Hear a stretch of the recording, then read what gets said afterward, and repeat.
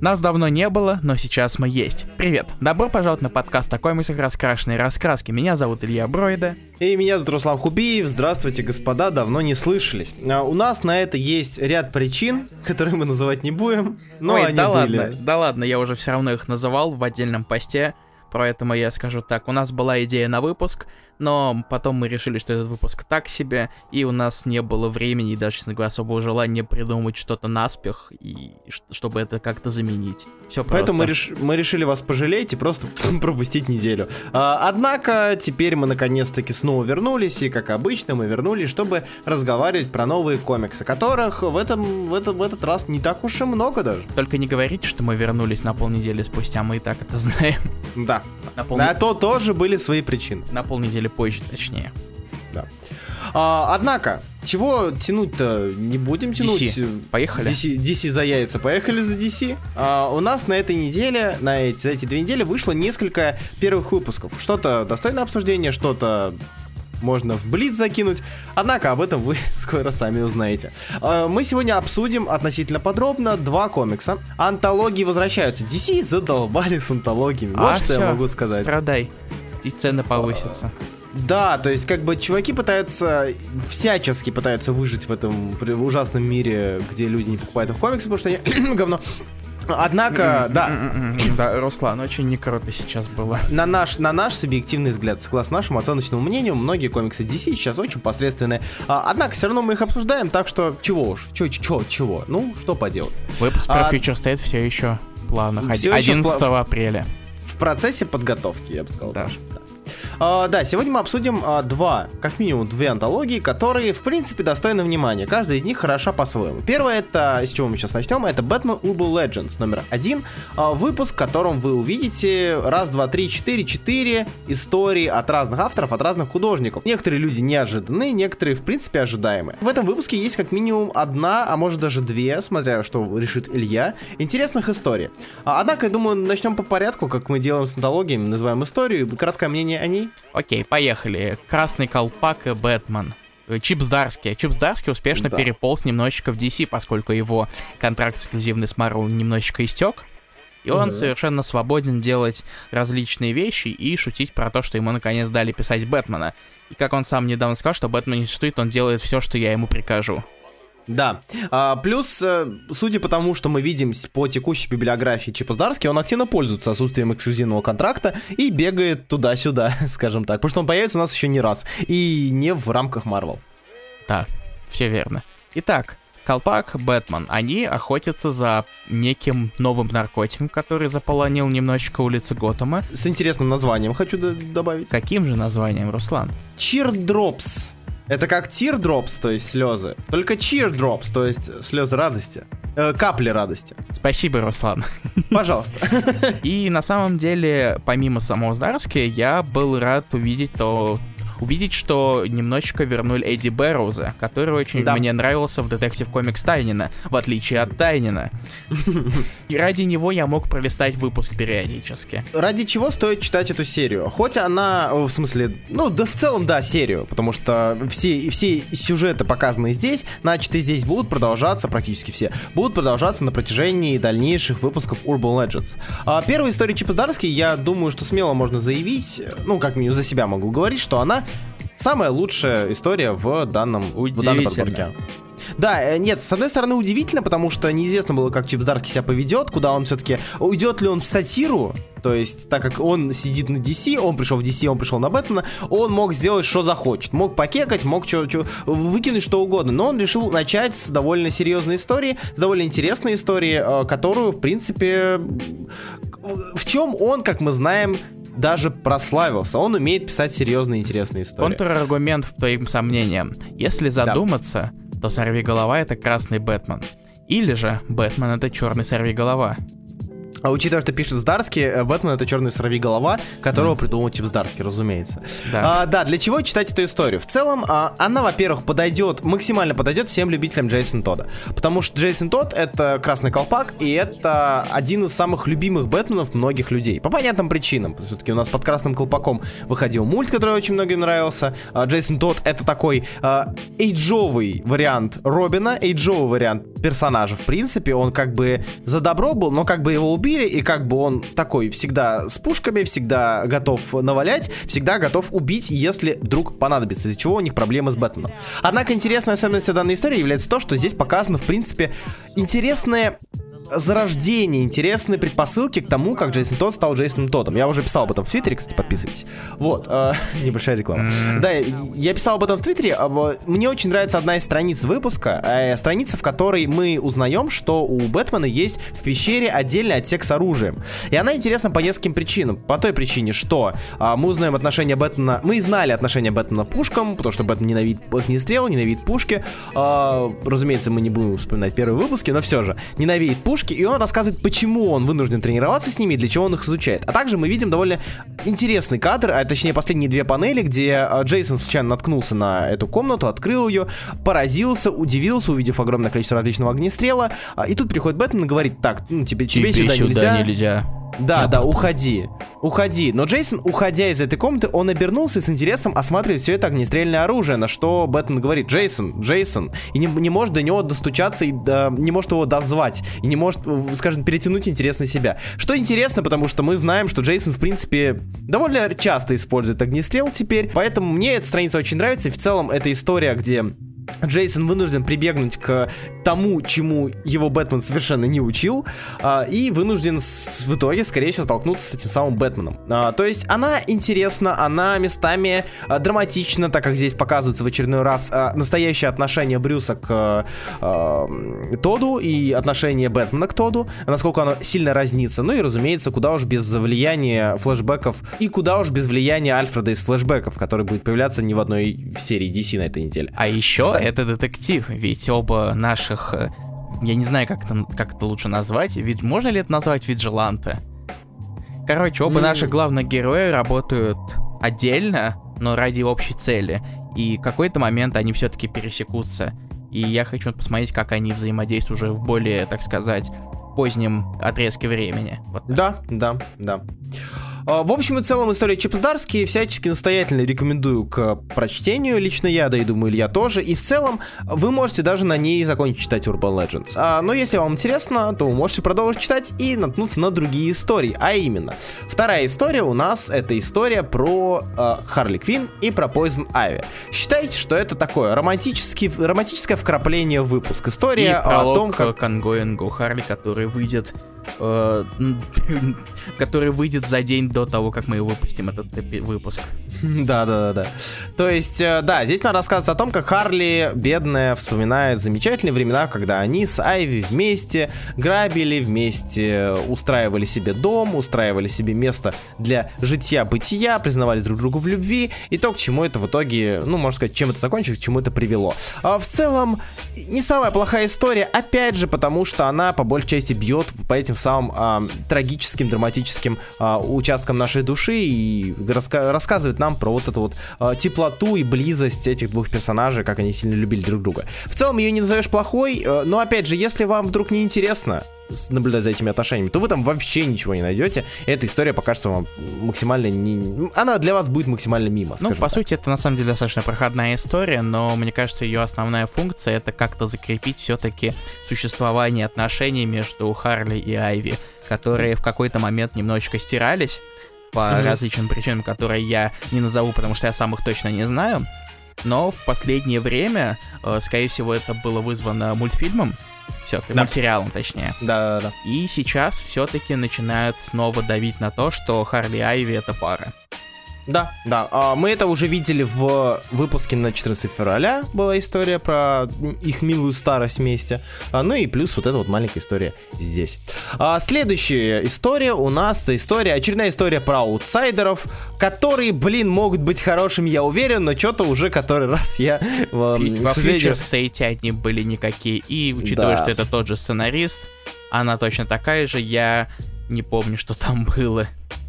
В чем именно? В Future State или в этой истории? Обои. Давай так. В этой истории погони, метаморф, катана и Black Lightning. То есть то же самое, что и во Future State. Да. К сожалению, я считаю, что пока что единственный человек, который аутсайдеров хорошо прописывал в современности, аналог, как минимум, аутсайдеров, это Брайан Хилл. И его бы аутсайдеров я почитал. Брэндон Томас, который сейчас сидит на сценарии у аутсайдеров, к сожалению, пока что не вызывает у меня такого интереса, какой вызывал бы любой другой сценарист, наверное. Как минимум, просто другой сценарист. И последнее, что у нас осталось из Urban Legends, это как раз-таки тоже еще одно, можно сказать, наследие Future State. Это Мэтью Розенберг на Грифтере. И, да, по сути, это то же самое. Но на этот раз немного более позитивном ключе. Если вам нравятся герои такие неудачники, которые в то же время очень-очень много шутят, то Грифтер вам идеально подойдет, розенберговский. Розенберг делает... У меня проблема с Розенбергом, наверное, в том, я даже не знаю, можно ли это назвать проблемой, но он делает буквально то же самое, что он делал в Hawkeye Free Fall. Он делает такого же Hawkeye, только в DC. Ну и более жесткого, более грубого, более высокомерного, чем тот же Клинт. И как бы, с одной стороны, ничего плохого я про эту серию сказать не могу, про эту историю, потому что она как бы есть. И это вот тот самый случай, когда... Если тебе нравятся подобные персонажи, дерзкие, резкие. Да, как пули резкие, может быть, местами пугливые, но все-таки вызывающие, делающие вызов, бросающие вызов различным проблемам перед собой, да и забивающим на большую часть проблем, тогда эта история для вас. Мэтью Розенберг все-таки неплохо прописывает таких персонажей и такие истории. Я тут спорить не буду, хотя как сценарист мне он не всегда нравится. Тем более, если вы не знакомы собственно, с Hawkeye Free Fall'ом, то Грифтер вам еще больше может зайти, если вам нравятся такие персонажи, потому что у вас не будет какого-то источника, от которого вы будете опираться, чтобы искать какие-то сходства. Да, но в целом я думаю, что даже если вы не читали Free Fall, но вы знаете и читали что-то по Клинту, я думаю, что вы проведете какие-то параллели. Потому что они что-то, вот не знаю, может быть, на меня так Free Fall произведет впечатление, но они, похожие. Ну, я на самом деле тоже хотел это сказать, но ты меня немножечко опередил. Прости, пожалуйста. Ничего страшного. Ну ладно. Ох, так, мы закончили с одной антологией, теперь мы переходим к другой антологии. Вы видели Бэтмен Black and White, но теперь пришло время не одному Бэтмену сидеть. Супермен Red and Blue. Красные тона, синие тона, а также белые и черные, потому что без них совсем невозможно что-то рассказывать. Вот я еще хотел вставить, ты много чего не сказал. Вы видели Бэтмен Black and White, вы видели Харли Квинн Бэтмен Red and White, вы видели... Что? Возможно... Харли Квинн Бэтмен Red and White? Ты хотел сказать Харли Квинн Black and White and Red? Нет, я хотел сказать Харли Квинн Бэтмен Супермен and White. Что? Вот именно, ты меня раскусил, черт возьми, не получилось тебя обмануть. Разумеется, Харли Квинн, Black, White and Red. А также, возможно, вы видели Wolverine, Black, White and Blood. А также Карнаж, Black, White and Blood, который выйдет в день, когда мы выпустим этот эпизод. Да, мне нравится, что, возможно, вы читали Карнаж, который выйдет через день, когда мы выпустим этот эпизод. Нет, в тот же все ок. В тот же день, ну, слава богу. Предположим, что вы слушаете его через неделю после выхода. Или через пару дней. Неважно. В общем, цветные антологии, новая фишка, очередная, точнее, фишка DC, да и Marvel тоже, которыми сейчас пытаются подкупить читателя. И это даже классно. Наверное, потому что зачастую, если художники постараются, получится довольно стилевая история. Супермен Red and Blue в целом, по большей части, можно сказать, что художники постарались, и вы увидите довольно большое количество действительно стилевых историй с интересными оттенками синего и красного, потому что у нас Супермен. Вот. И мы, наверное, также пройдемся по историям. Да. И вроде как, Супермен у нас надежда и все такое. В первой же истории нас швыряет в концлагерь вместе с ним. Самую малость. Причем эта история довольно интересна по той причине, что нам показывают, как Бэтмен страдает. Что ж такое? Как Супермен. Бэтмен всегда страдает. Хер с ним.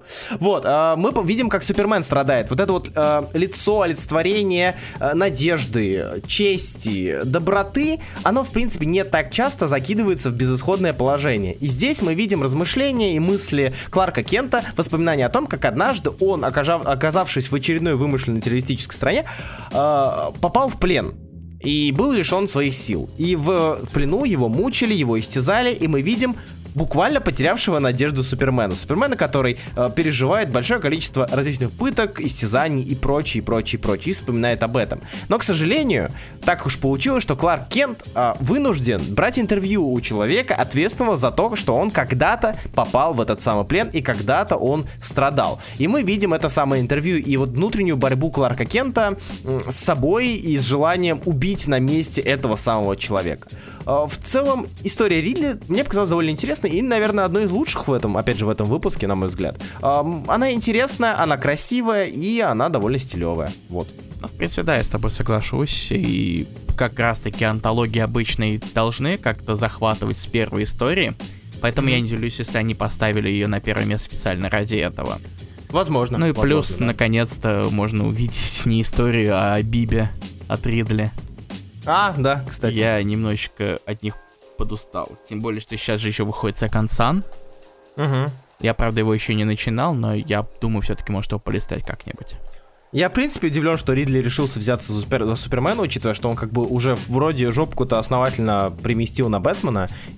И Бэтмену наверняка это нравится, потому что пишет тот же самый Джон Ридли, и он может написать все, что угодно. Однако, да, но и опять же, не стоит ни в коем случае умалять достоинство Клейтона Хенри, который занимался рисунком, ну и, разумеется, Джорди Билейр, которая занималась колорингом. Здесь она прям умничка, молодец, и это выдалось очень круто.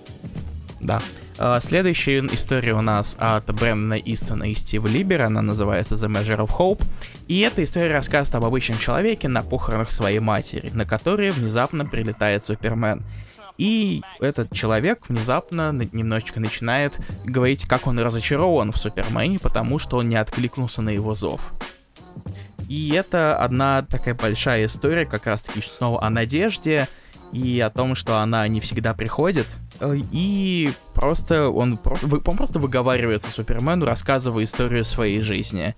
И Супермен как-то пытается с этим свыкнуться и понять его, и сказать ему что-то в ответ. Я очень был рад, честно говоря, что после этого Супермен не сказал: ну раз меня не было рядом, больше этого не повторится. Я пойду пешком по Америке и буду помогать всем подряд.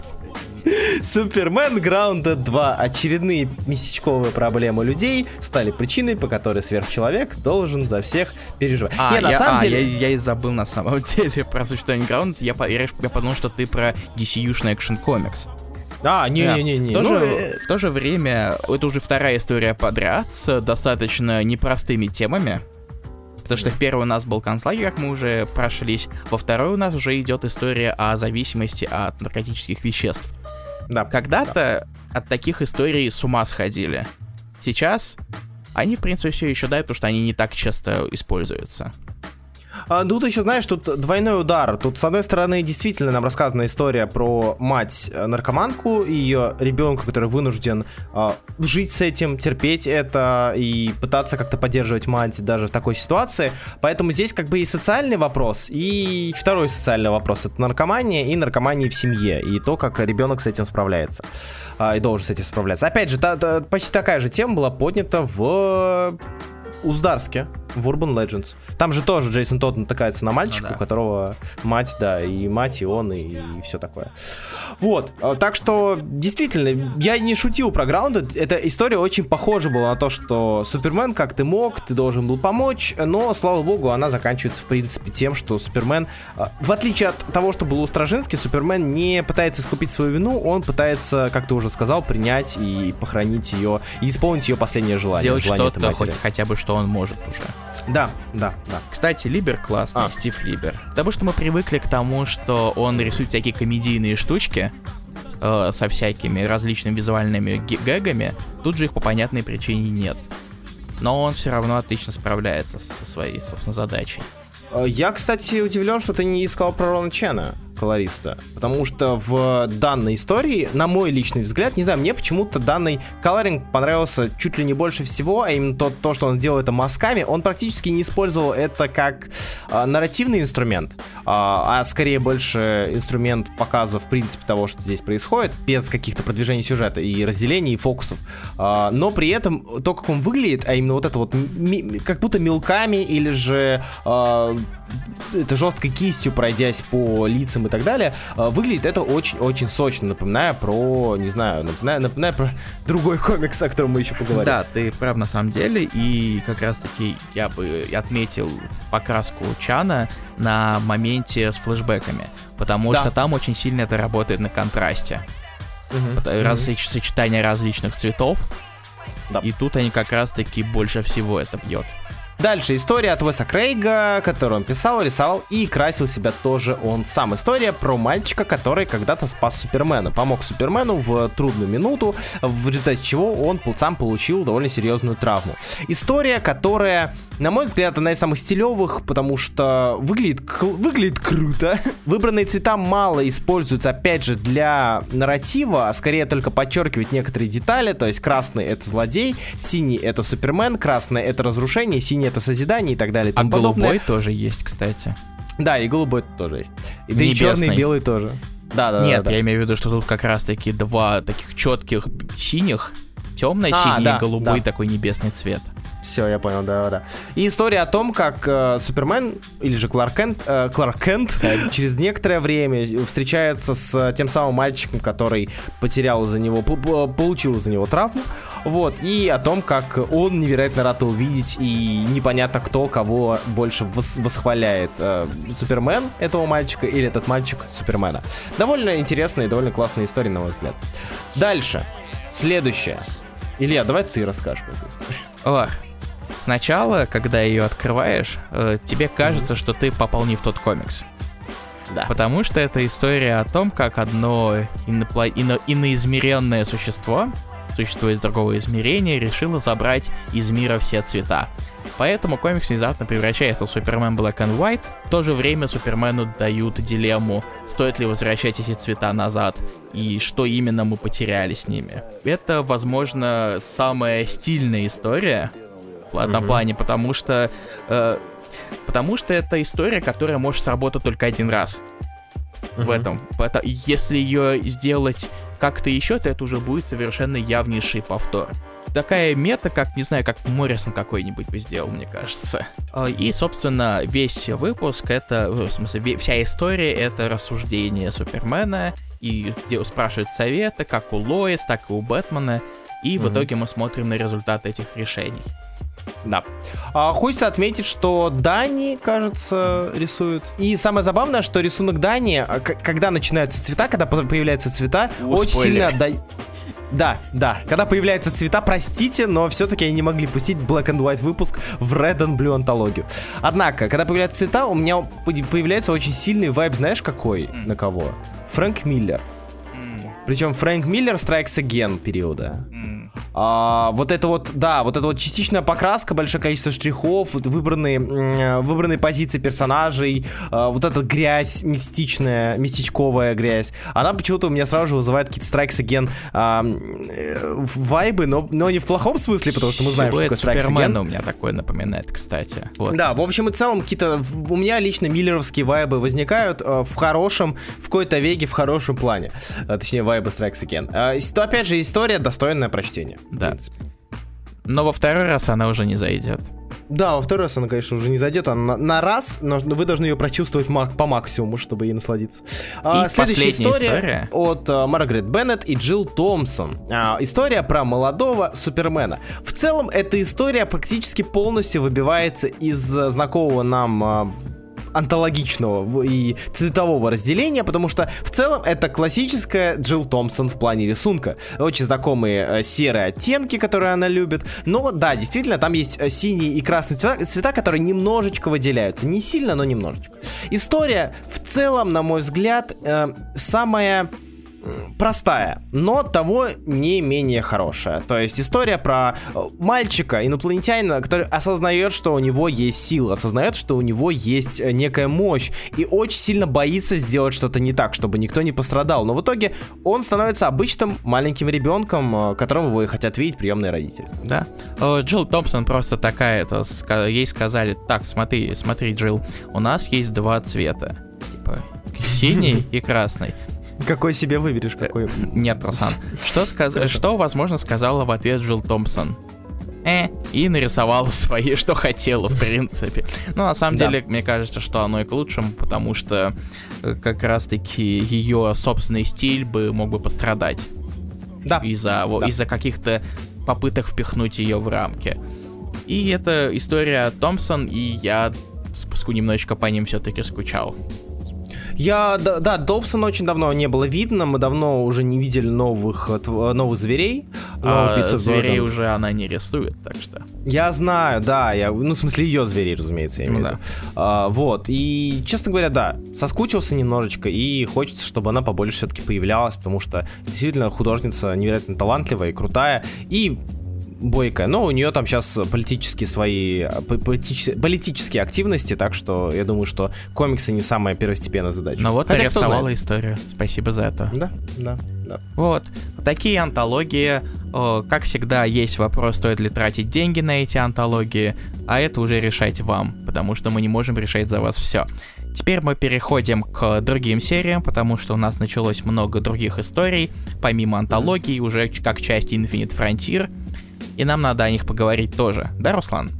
Да. О чем бы ты хотел поговорить, Руслан? Нам надо о них поговорить тоже. И я не знаю, мало о чем здесь я хотел бы поговорить. Но справедливости ради, для тех людей, которые боятся DC, по понятным причинам боятся DC, потому что все-таки как Десметалы, так и Снайдеры, так и Future State, они не самые, чтобы привлекательные комиксы для новичков и для людей, которые хотят вкатиться в DC.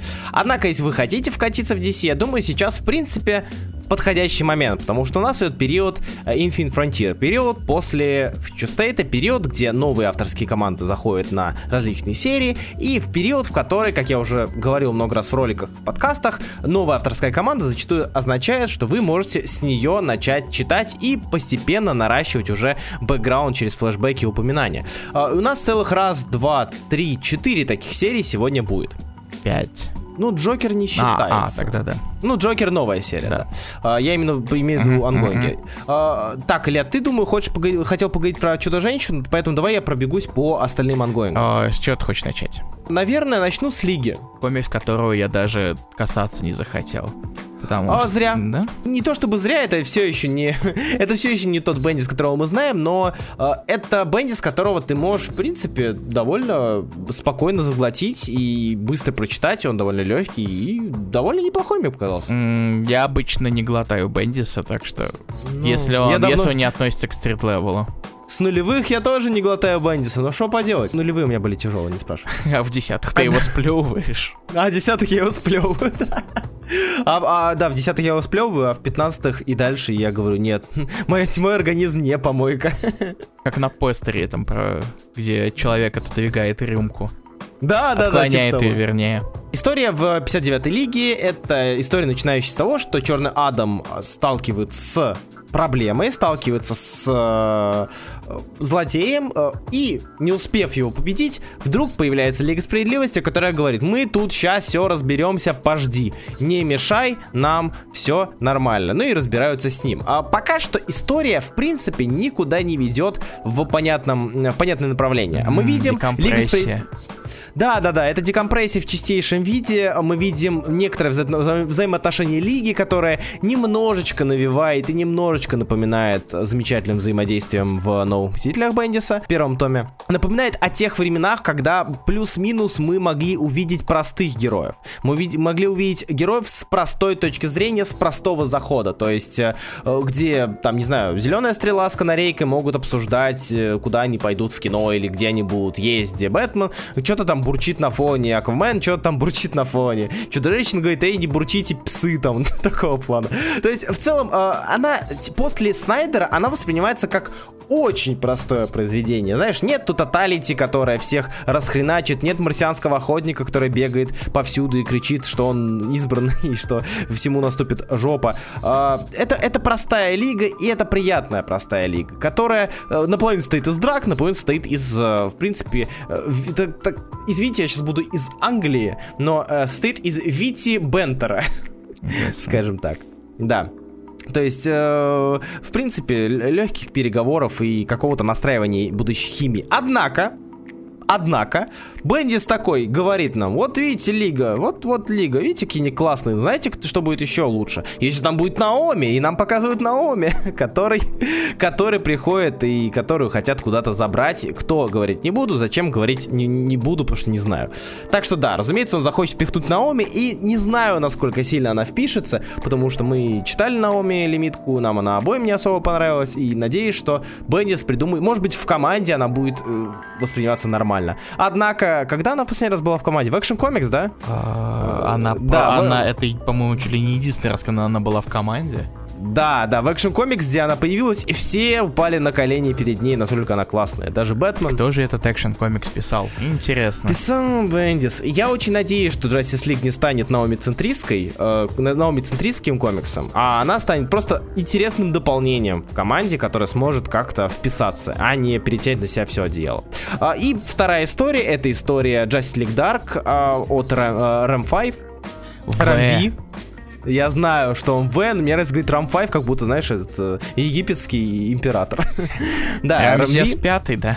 Рамвец 5. История про Мерлина, Затану и Константина. В целом это можно считать, опять же, как и в случае с... Где у нас это было? В Бэтмене Тайена, где Футурштадт показал будущее, которое ждет персонажей, и здесь нам показывают начало этого самого будущего. Мы видим Мерлина, мы видим постепенный сбор команды, и мы видим то, что, возможно, нас ждет чего-то интересное. Пока что непонятно, но я, в принципе, рад любому появлению Константина и Затаны на страницах комиксах. Тригана в жопу пойдет, пускай скучный, он не нравится он мне. Вообще рифмами говорит, дурак. Так что, возможно, нас впереди ждет хороший комикс. Надеюсь на это. Я хотел придумать рифму, но я не смог. Ладно, давай дальше. Давай, расскажи про Чудо-женщину. Кто пишет и стоит ли читать? Короче, новая авторская команда у Чудо-женщины 770-го выпуска. Сценаристы Бекки Клунан и Майкл Конрад, которые работали, во-первых, над Immortal Wonder Woman в рамках Future State, а также над историей про Midnighter, которую рисовал Глеб Мельников. Тут они решили сделать историю про Асгард. Ты этого не ожидал? Я не знаю, честно говоря, все еще. Вся завязка первого выпуска, 770-го вернее, заключается в том, что Чудо-женщину внезапно забросила в Асгард, она не понимает, какого хрена творится, она умирает, она попадает в Вальгаллу, она возвращается, чтобы драться, и в итоге у нас конфликт в том, что Игдрасиль, он страдает. Даже есть небольшое появление нашей дорогой белочки Рататоска. Да. Рисует все это Трэвис Мур, которого вы можете помнить по паре выпусков Бэтмена кинговского. Я прямо сейчас не вспомню, кажется, это 30 какой-то. Посмотрите, пожалуйста, сами. Я не хочу прям стыкать по клавиатуре, честно говоря. Но он очень классный, на самом деле. Мне нравился его стиль там, в Бэтмене. Кажется, или еще он Найтвинга что-то рисовал. Но не цитируйте меня на этот счет. Но тут у него очень круто получается, потому что большая часть выпуска это драки, потому что как же Асгард без драк? Кстати, там появляется один бог, который может быть знаком любителям Асгарда. Да, Тор там тоже есть, все верно. Он не такой, он другой. Потому что иначе была бы совсем проблема с авторскими правами, и Marvel и DC бы подрались. Но, возможно, так бы хотя бы какая-то форма кроссовера была, которую фанаты очень сильно хотят. Интрига всей истории с попаданием в Асгард, она есть, давай так скажем. Поэтому первый выпуск просто нам показывают каких-то персонажей, которые будут важны в этой арке. И просто попытка как-то зацепить на дальнейшее прощение. Вторая же история есть про приключения юной Дианы, которую пишет Джорди Белэр, а рисует Полина Ганушо, но, честно говоря, я ее немного дропнул, потому что я понял то, что я не маленькая девочка. Не без обид маленьким девочкам, потому что это, скорее всего, просто история не для моей возрастной категории. Я чувствую себя очень старым пердуном, но, пожалуйста, не считайте меня таковым, иначе мне будет очень грустно. Но нарисовано симпатично, кстати. Это вот такой вот, как раз-таки, young adult, что-то такое, или, может, чуть-чуть пониже. Конечно, он находится в комиксе 13+, но... Идите DC пилкайте, я не знаю. Хотел сказать то, что заметно, что DC, очень... Они давно об этом говорили, что они делают очень сильный упор сейчас на меньшую возрастную группу в комиксах, делают их намного больше young adult произведений, чем когда-либо, и это заметно. Но в целом, да, я как раз-таки думал взять и почитать «Чудо-женщину» по этой причине отчасти, потому что, авторский состав интересно, Клунан зачастую интересно, в целом мне она нравится, и я думаю, что... Мур очень крутой, на самом деле. И Мур, разумеется, очень крутой, потому что я не очень большой фанат Сандовала, Рафа Сандовала. У Сандовала такой достаточно традиционный DC-шный рисунок. Но не такой DC-шный рисунок, как у Фэбока, а такой, как у, например, Фернандеза, Хави. То есть у них есть такой схожий стиль, который можно даже назвать таким традиционным DC-шным. Может быть, новой волной или что-то такое, если вы хотите придумать название. Да, и я думал, что Тамаки в целом... опять же, у меня была так классическая дилемма. С одной стороны, я, скорее всего, получу неплохую историю от Тамаки, потому что я в нее верю и думаю, что она может сделать хорошую историю. Но в том числе, когда я вижу Пью на той же Чудо-женщине, у меня так, окей. Также с Сандовалом. То есть он такой вот действительно DC-шно-классический, и Пью здесь действительно выглядит как-то местами даже скупо, на мой взгляд. А про Орландо с Лупачино я вообще ничего не говорю. Не нравится. Мы в этом городе не говорим про Орландо. Да, простите.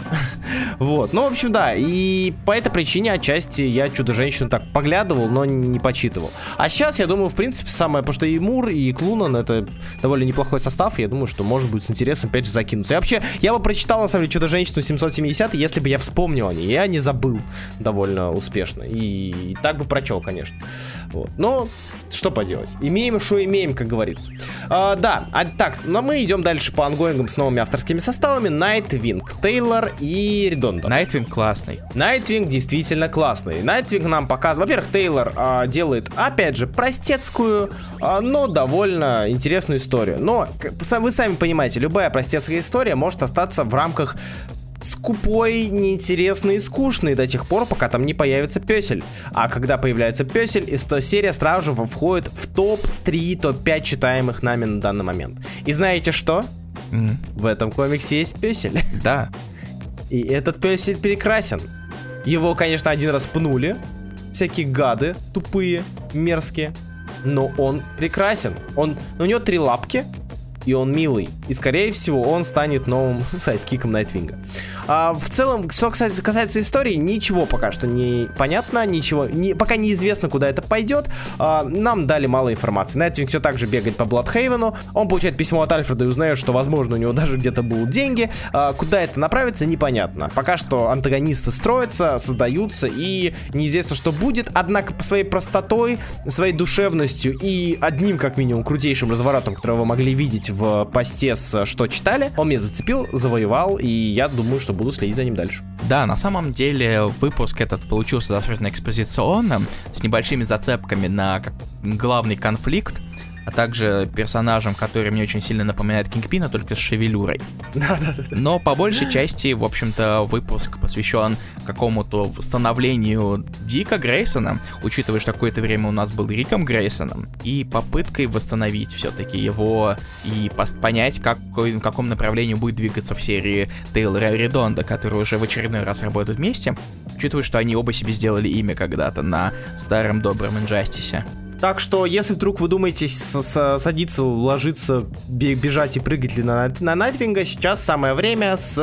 Можете начинать это делать с 78-го выпуска смело, и вы ничего не потеряете. Да. Супермен номер 29, о котором говорили многие по понятным причинам, потому что Бендис усё, на его место пришел Джонсон. Филипп Кеннеди Джонсон, если я правильно помню его имя. Ура. Для меня не это было продающим моментом, фактором в комиксе, а, разумеется, Илья знает мою любовь к Филу Хестеру, художнику Филу Хестеру, из-за чего я с удовольствием прочитал данный комикс. Но прочитал его с удовольствием... до сих пор не прочитал. А Family 3 я до сих пор не прочитал, что самое интересное. Ну, кстати, он кончится вскоре. Как раз таки повод, я думаю, что мы, может быть, даже возьмем его на спешл обсудить. Ну, посмотрим. Я был бы не против. Да, это история, которая рассказывает нам про взаимоотношения Джона и Кларка, так как Джон вернулся из будущего в настоящее, теперь они вместе супергеройствуют. И, по сути, это все одни большие размышления насчет места как Супермена, и достоин ли Джон занять место Супермена, и сколько Супермену еще осталось жить, и возможно ли, что скоро ему жить не придется, потому что он умрет. Вот. А по сюжету здесь ничего, к сожалению, такого запоминающегося, интересного, именно как первый выпуск, первый выпуск рано, вы не найдете, но я наслаждаюсь Филом Хестером, я наслаждаюсь простотой, и в целом я не против читать ее и дальше. Для меня это на самом деле какой-то совсем проходной получился. Но в то же время меня Супермен, в принципе, не особо интересует как персонаж, поэтому я не подходил к этому новому началу с каким-то особым интересом, вот так скажу. Ну и плюс, нужно все-таки отметить, что не первая история важная, а вторая, потому что вторая история рассказывает нам про Биба Бибовски, самого главного персонажа вселенной Супермена. И это не про Тима Джейса Фокса, если что. Я только хотел сказать, что это объединение Тима и Джейса в большого белого мужика. О, ирония. Большого белого лысого мужика. Да, это история про Биба Бибовски, которая в целом... Я вообще удивлен, что Биба Бибовски достали из закромов 80-х, даже конца 80-х, потому что, давненько он не появлялся, либо я его не заметил в Джимми Олсоне, что вряд ли.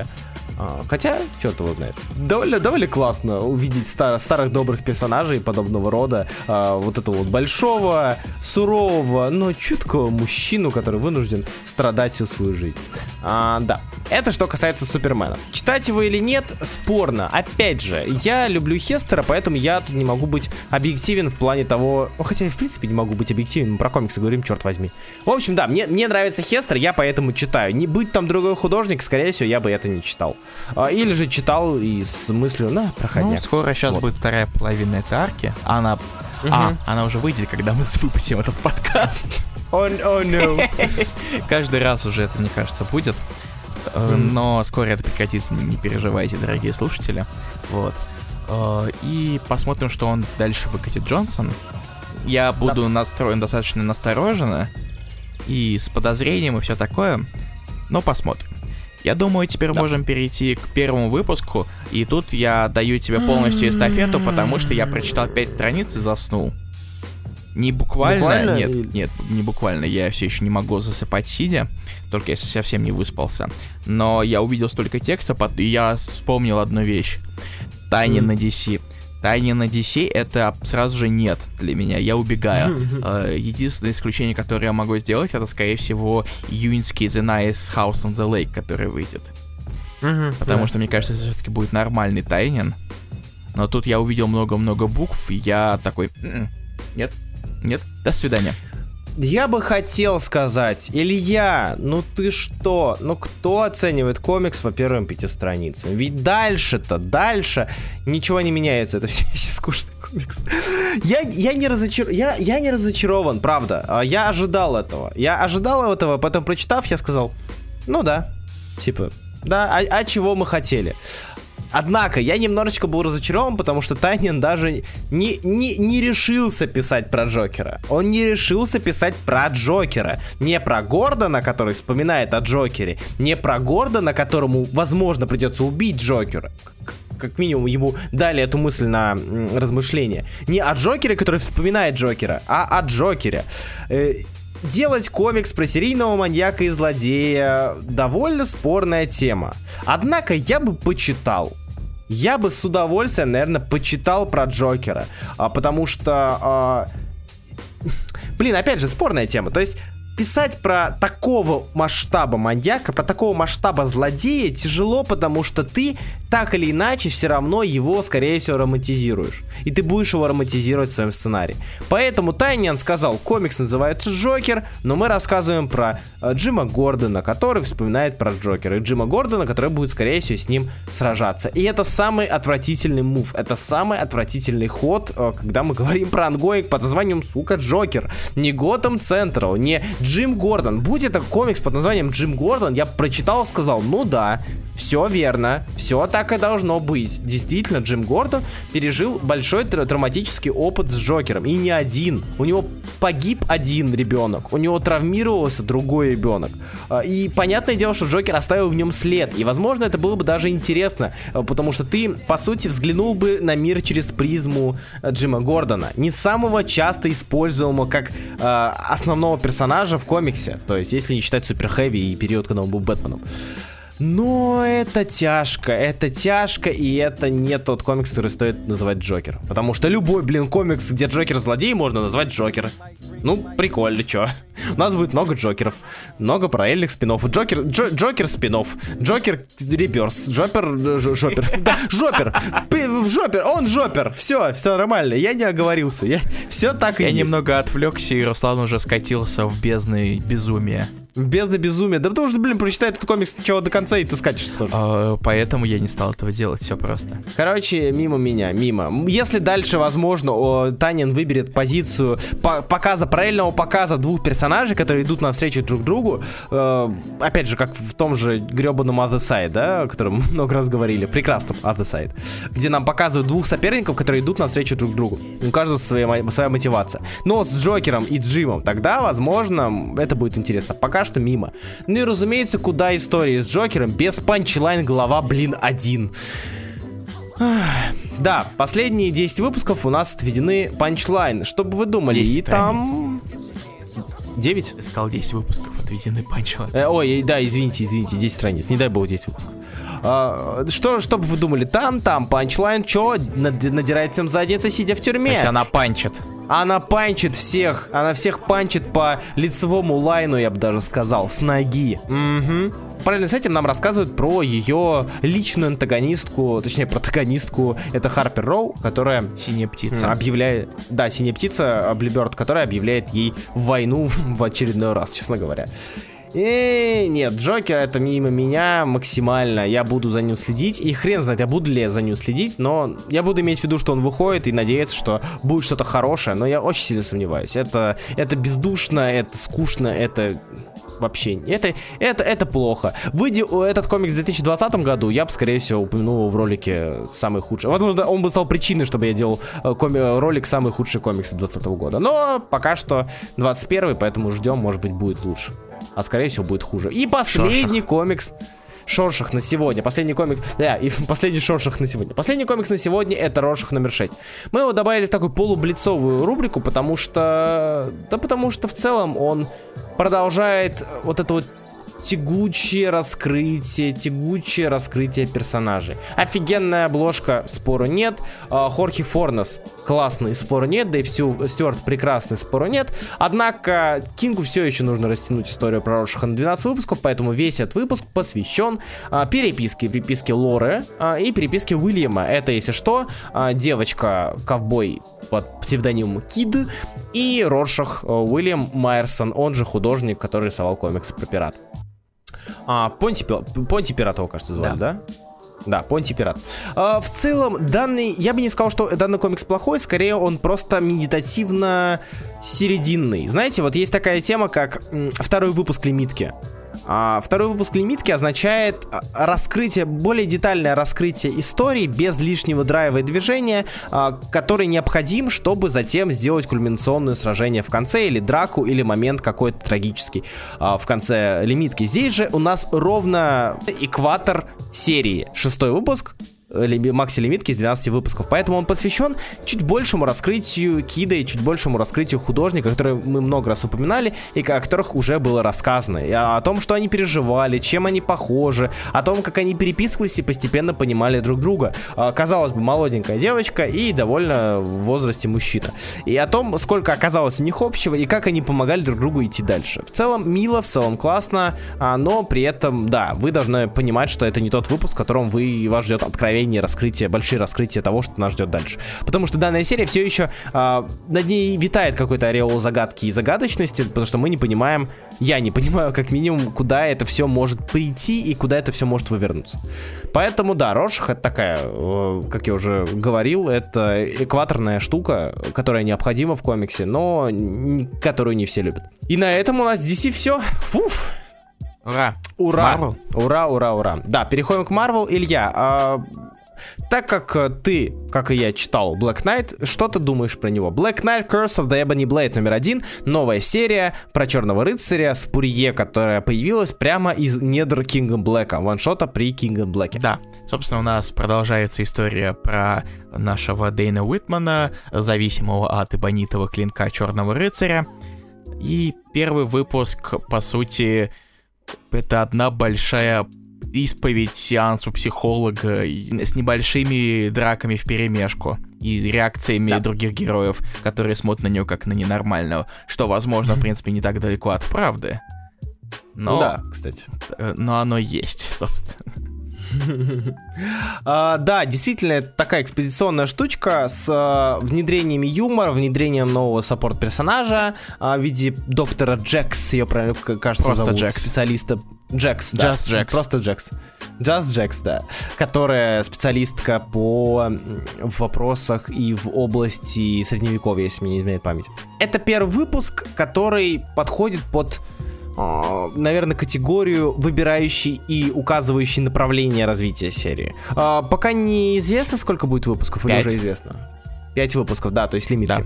Наверное, если вы ожидаете такого хорошего спурье сначала, не надо, подождите. Потому что данная серия, она всячески направлена на то, чтобы показать нам, кем является Black Knight. Потому что это не самый частый персонаж, который появляется в комиксах. Он не так часто раскрывается, не так часто его вспоминают в принципе. Ну, сейчас о нем вспоминают, потому что Eternals когда-нибудь выйдет. Да. Да. Потому что в фильме он был. Да. Но при этом все равно за ним прикольно наблюдать. Его интересно показал Спурье. Этот персонаж действительно... Это, знаете, это, наверное, принцип Моники Рэмбо в Next Wave, да? Когда-то я была в Мстителях, когда-то я возглавляла Мстители. Также и он говорит, что когда-то я был членом команды. Да, я даже возглавлял ее несколько раз, как цитата из комикса, собственно.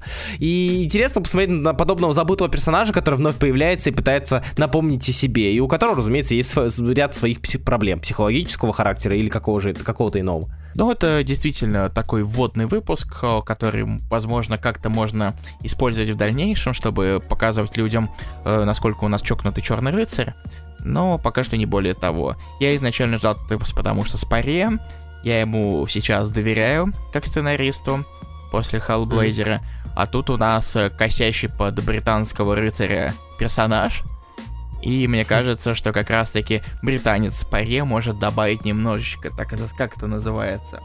Колорита. Да. Вот. Да. Посмотрим. Я согласен с тобой. Да, это что касательно Черного Рыцаря. Дальше у нас Wolverine, бла-бла-бла-бла-бла-бла-бла. Росомаха, блюб, блёб и блип. Номер 4. Да. Последний выпуск. У нас завершается одна черно-бело-кровавая антология, чтобы вскоре началась другая про Карнажа. Но пока она не началась, давайте поговорим про завершающие истории. Да, Руслан? Да, и, наверное... это самый слабый выпуск за это все 4. Я бы так не сказал. Не знаю, честно говоря. Слушай, сценарно, да черт... Ну, хотя, знаешь, да, опять же, сценарно самый слабый и, наверное, первый. Потому что... хотя, нет, спорно. Мы тут... На самом деле, в целом, это лимитка. Визуально самый слабый — это второй, я могу это точно сказать. Да. Потому что Ларок и Лэнд — это просто комбо. А здесь... Опять же, очень тяжело, на мой взгляд, рассматривать подобные антологии, потому что они, по сути, заточены под визуал, они заточены под то, чтобы ты насладился данным комиксом в тех или иных условиях, в тех или иных рамках. То есть здесь у нас рамки — это цветовая гамма, черный, белый и красный. Следовательно, данный комикс направлен... История здесь не играет особой роли, если хорошо прорисован и хорошо подано использование этих самых цветов. И по подаче этих самых цветов здесь действительно, наверное, самое слабое использование. Наверное, самое слабое раскрытие этой самой гаммы. Потому что ничего нового, кроме как кровь, закат, этикетка для пива и звуки, здесь не используется в красный цвет. И то в первой истории опять используется. Это не кровь, а оранжевый цвет. Да. Однако я должен признать, что из всех трех, да, у нас тут несколько историй, мы, наверное, не будем по каждой идти, потому что они, по сути, одинаковые. Ну, они похожи, классически на то, что было раньше. Первое — это Росомаха против Мистик, второе — это Росомаха против преступников, третье — это Росомаха и Саурон против динозавра, что, на мой взгляд, лучшая история, наверное, серии. Ну, да. Одна из. Да. Хотя, на самом деле, визуально она как-то, она выглядит просто как черно-белый рисунок, который был бы готов раскраситься, но с небольшими пятнами крови. Да. То есть в плане изобретательности использования оттенков, изобретательности использования цвета здесь все довольно плохо. Да и в целом довольно плохо. Да и в целом довольно плохо это используется. Причем, по-моему, даже в Batman Black and White поинтереснее было. Хотя там только Black and White. Ну, зависит от истории. Да, но мы не будем Уивера сейчас вспоминать, разумеется. Никогда, в принципе, не будем Уивера вспоминать. Но в целом, да. Однако, честно говоря, простота использования Саурона, который не хочет исцелять рака, он хочет превращать людей в динозавров, она сыграла на моих чувствах любви к этим маленьким динозаврам по имени Карл. Короче, да. Если вы ищете интересных цветовых решений здесь вы их, скорее всего, к сожалению, не найдете, потому что они довольно просто сделаны. В плане сюжета классический Росомаха с местами скучным Бристоном, с неплохо прописанной, неплохо сделанной Келли Томпсон и с интересной идеей Денайтас в истории Stick and Stones про Саурона и Росомаху и динозавра. Да. И третий у нас комикс, который мы будем обсуждать хоть как-то подробно, это Non-Stop Spider-Man номер 1, это Джо Келли и Крис Бачало. И если вы удивитесь, почему я так много говорю и беспрерывно, потому что, собственно, это из себя представляет весь комикс, потому что он совершенно не останавливается на пути. И просто беспрерывный экшен, который мечется, продолжает то одно, то другое, но внезапно есть передышки. Хотя этот комикс периодически постоянно читается под углом, чтобы показать, насколько это экшен комикс.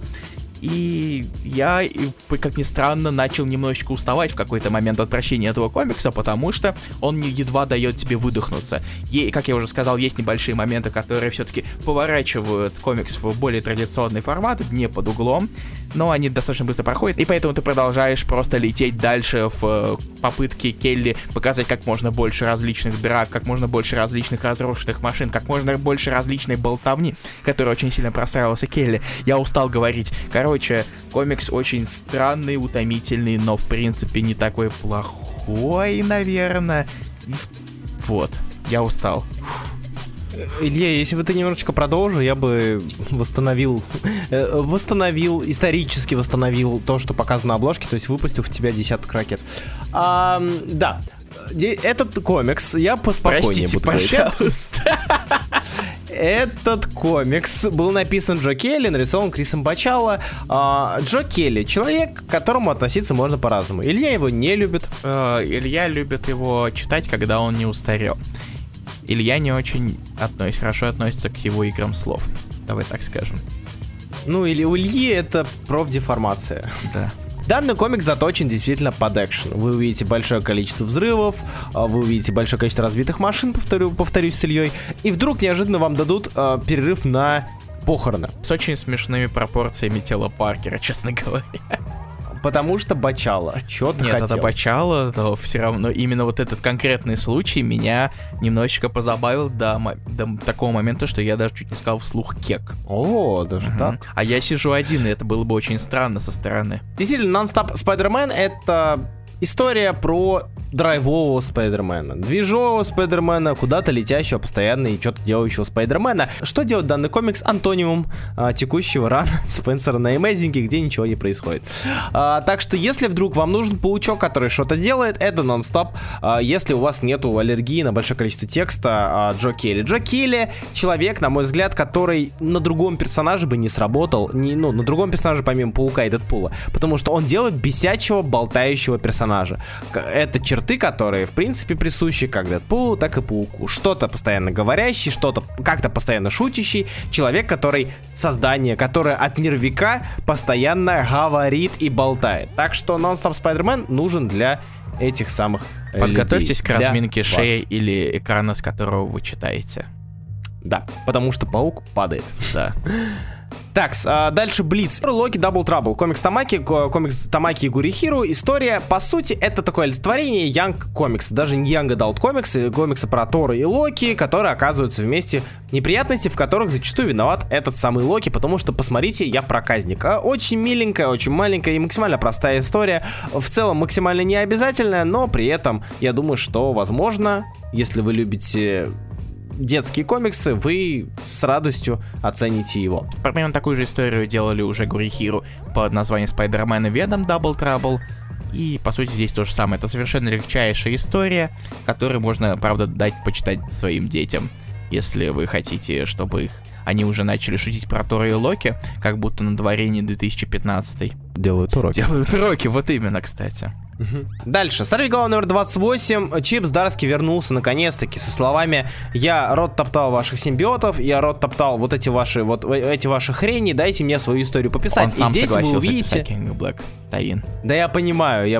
Это просто это многие люди, которые любят Сорвиголову Здарски и не очень любят King Black, или в принципе просто очень любят Сорвиголову Здарски, для них ввод симбиотов был таким сбитием пейсинга, несмотря на то, что там было довольно много экшена, потому что не ради этого серия читалась.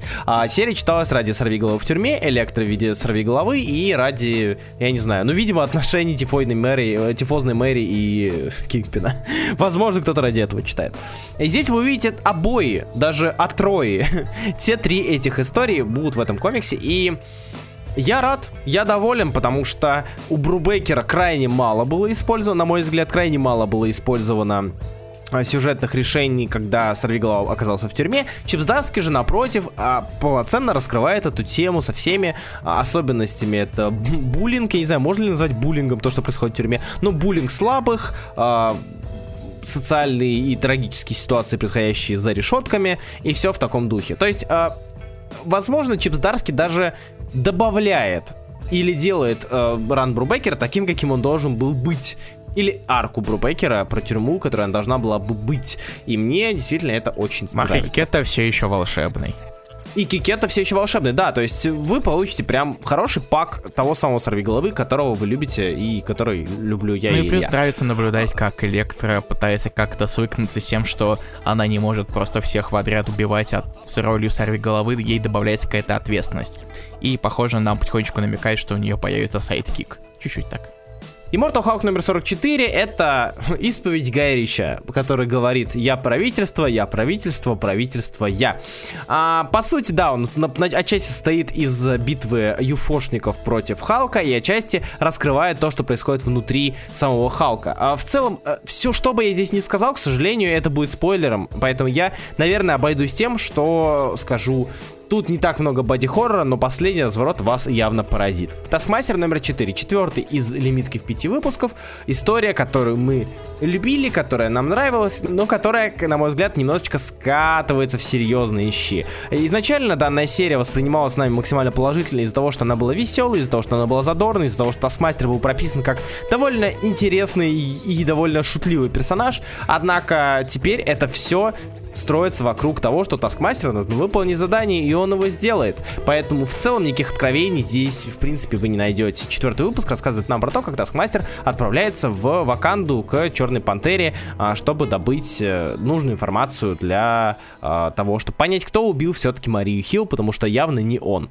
И Тор номер 13 комикса рассказывает нам про то, как все скандинавские крутые чуваки объединяются против Дональда Блейка. Я понял, что я слаб духом, и я очень-очень люблю вот такие вот дешевые мувы, когда берут всех персонажей и объединяют вместе. Потому что Трок плюс Локджо плюс Сив плюс Бета Рэй Билл плюс Один плюс Дестройер плюс все остальные плюс все и то, и это прекрасно. Это тупо, это дешево, но я так это люблю и так этому рад. Поэтому Тор 13 меня вызвал неподдельную радость и удовольствие. Такие тупые приемы набирают 2,7 миллиарда долларов в прокате, даже 2,8 миллиарда долларов в прокате. Да, так и есть. В общем, да, и на этом с Marvel все, и мы переходим к альтернативе. Поехали. С чего мы начнем? Я не знаю. Я предлагаю, наверное, начать с Black Hammer Visions. Окей. У нас 3 первых выпуска и 1 второй выпуск. Поскольку мы максимально логичные, первым выпуском у нас будет второй выпуск. А вторым выпуском у нас будет какой-нибудь другой первый выпуск. Black Hammer Visions. Джефф Джонс. Начнем с этого. Джефф Джонс пришел написать историю, которую нарисовал Скотт Коллинз, про мадам Стрекозу. Ну, не совсем про нее. Это попытка сделать что-то вроде выпуска антологии какой-нибудь ужасной. Такой вот хоррор 60-х или каких там. Короче, послушайте подкаст, где об этом говорят более умные люди, чем я, потому что я нет. Вот. И тут про сарай ужасов, про хижину ужасов, вернее. И история о том, как похищенный парень сбегает от своего похитителя и попадает в эту самую хижину ужасов. Честно говоря, выпуск меня не слишком впечатлил, поскольку, учитывая, что у нас все-таки говорится про то, что главную, важную роль занимает мадам Стрекоза, ее там практически нет. Она почему-то исполняет роль рассказчика, что самое интересное. И мне кажется, что за этим выпуском можно было бы сделать намного больше.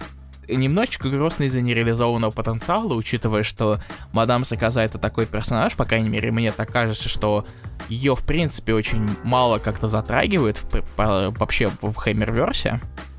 И Джонс ничего нового не добавил, честно говоря. Илья, я хотел сказать, что ты забыл сказать самое главное. Это объединение, возвращение дуэта Коллинз-Джонс. Я не читал Флэша, мне абсолютно все равно. О котором знают те, кто читал довольно легендарный и важный ран. Это Флэш, Джефф Джонса и Коллинза. Который я не читал. Поэтому для меня это никакой эмоциональной нагрузки не несет.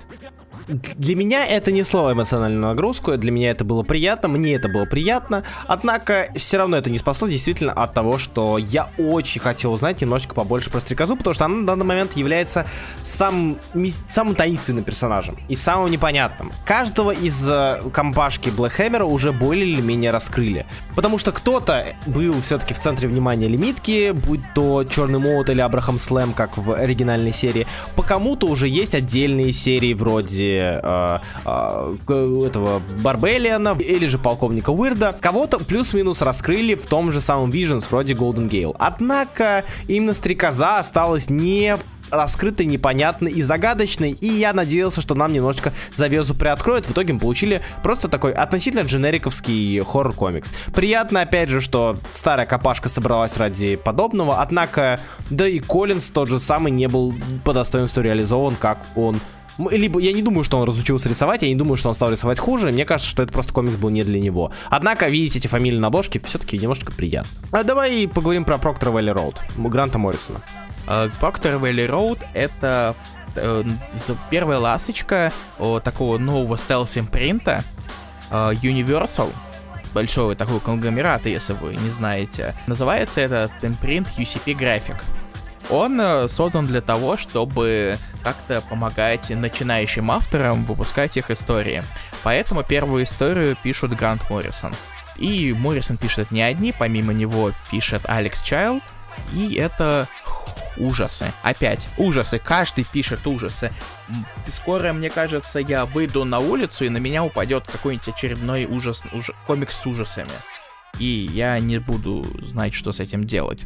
На этот раз Proctor Valley Road у нас комикс рассказывает о том, как 4 подростка решили организовать для своих сверстников экскурсию по загадочному, ужасному участку трассы, чтобы накопить на концерт своей любимой... на концерт своей мечты.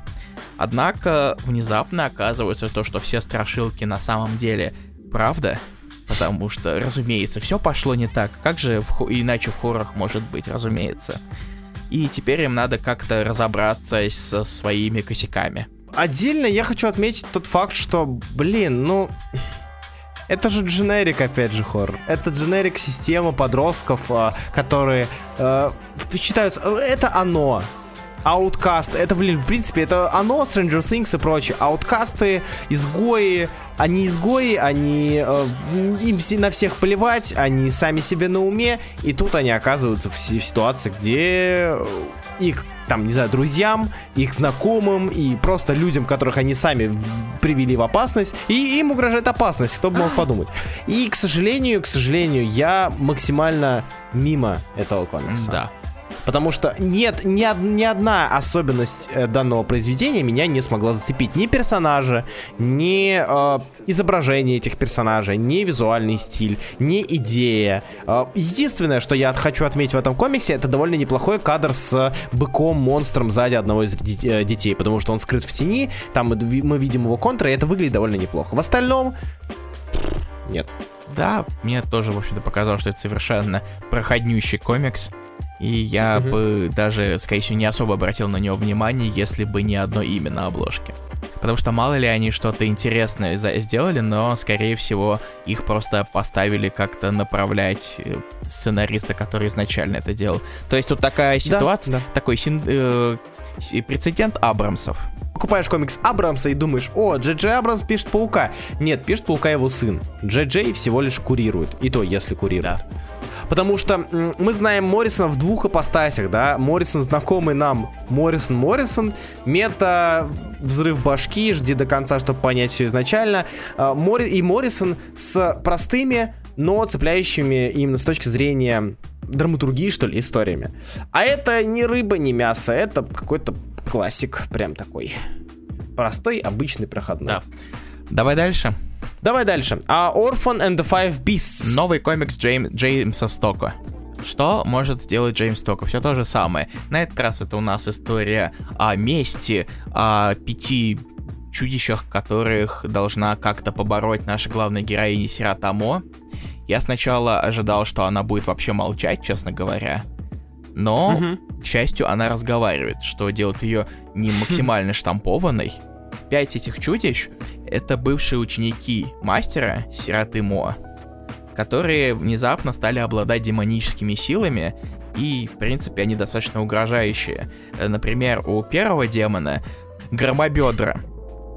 И это то, о чем что вы можете себе представить, это оно и есть, да. Да, то есть, по сути, весь комикс выстроен по принципу босс-раша.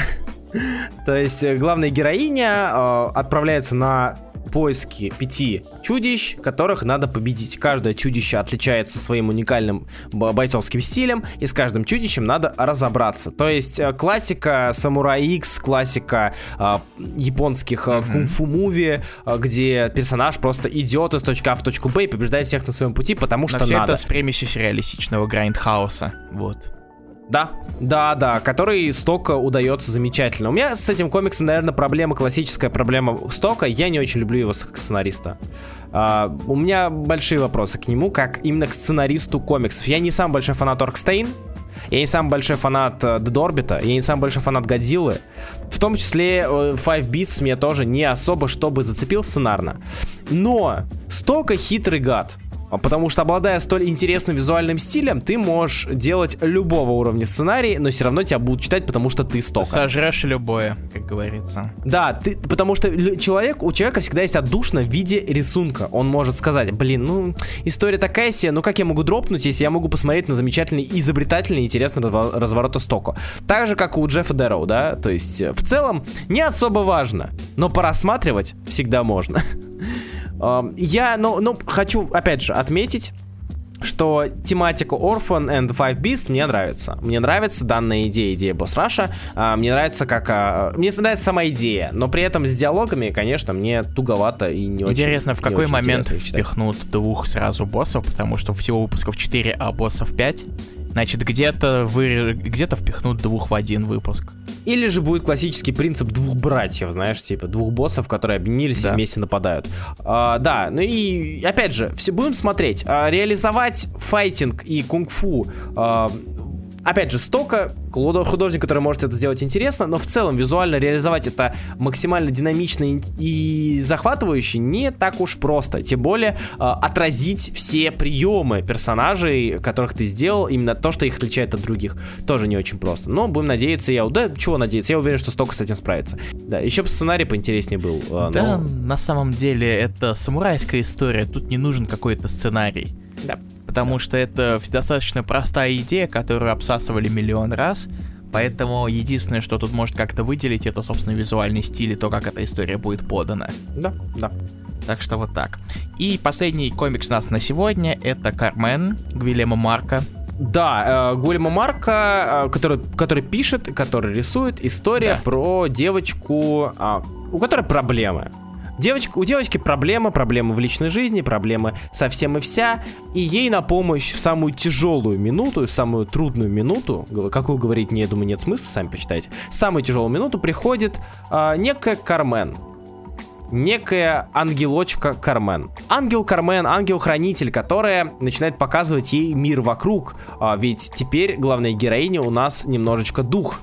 И она начинает показывать ей вообще, что это за жизнь такая. Выпуск полон интересного юмора, должен признать. Довольно интересных штучек. Он максимально 18+, сразу же отмечу. Как по сценарию, так и по поднимающимся там темам, так и по обнаженке. Это вот 18+. Не просто же так Монара рисовал обложку, да? Но все же. Кармен — это комикс, я даже не знаю, кому его советовать, знаешь. Если вы любите БД, потому что вот то, что сейчас вышло от Image, первый выпуск, это перевод и перепечатка, собственно, уже давно вышедшей БД полноценной.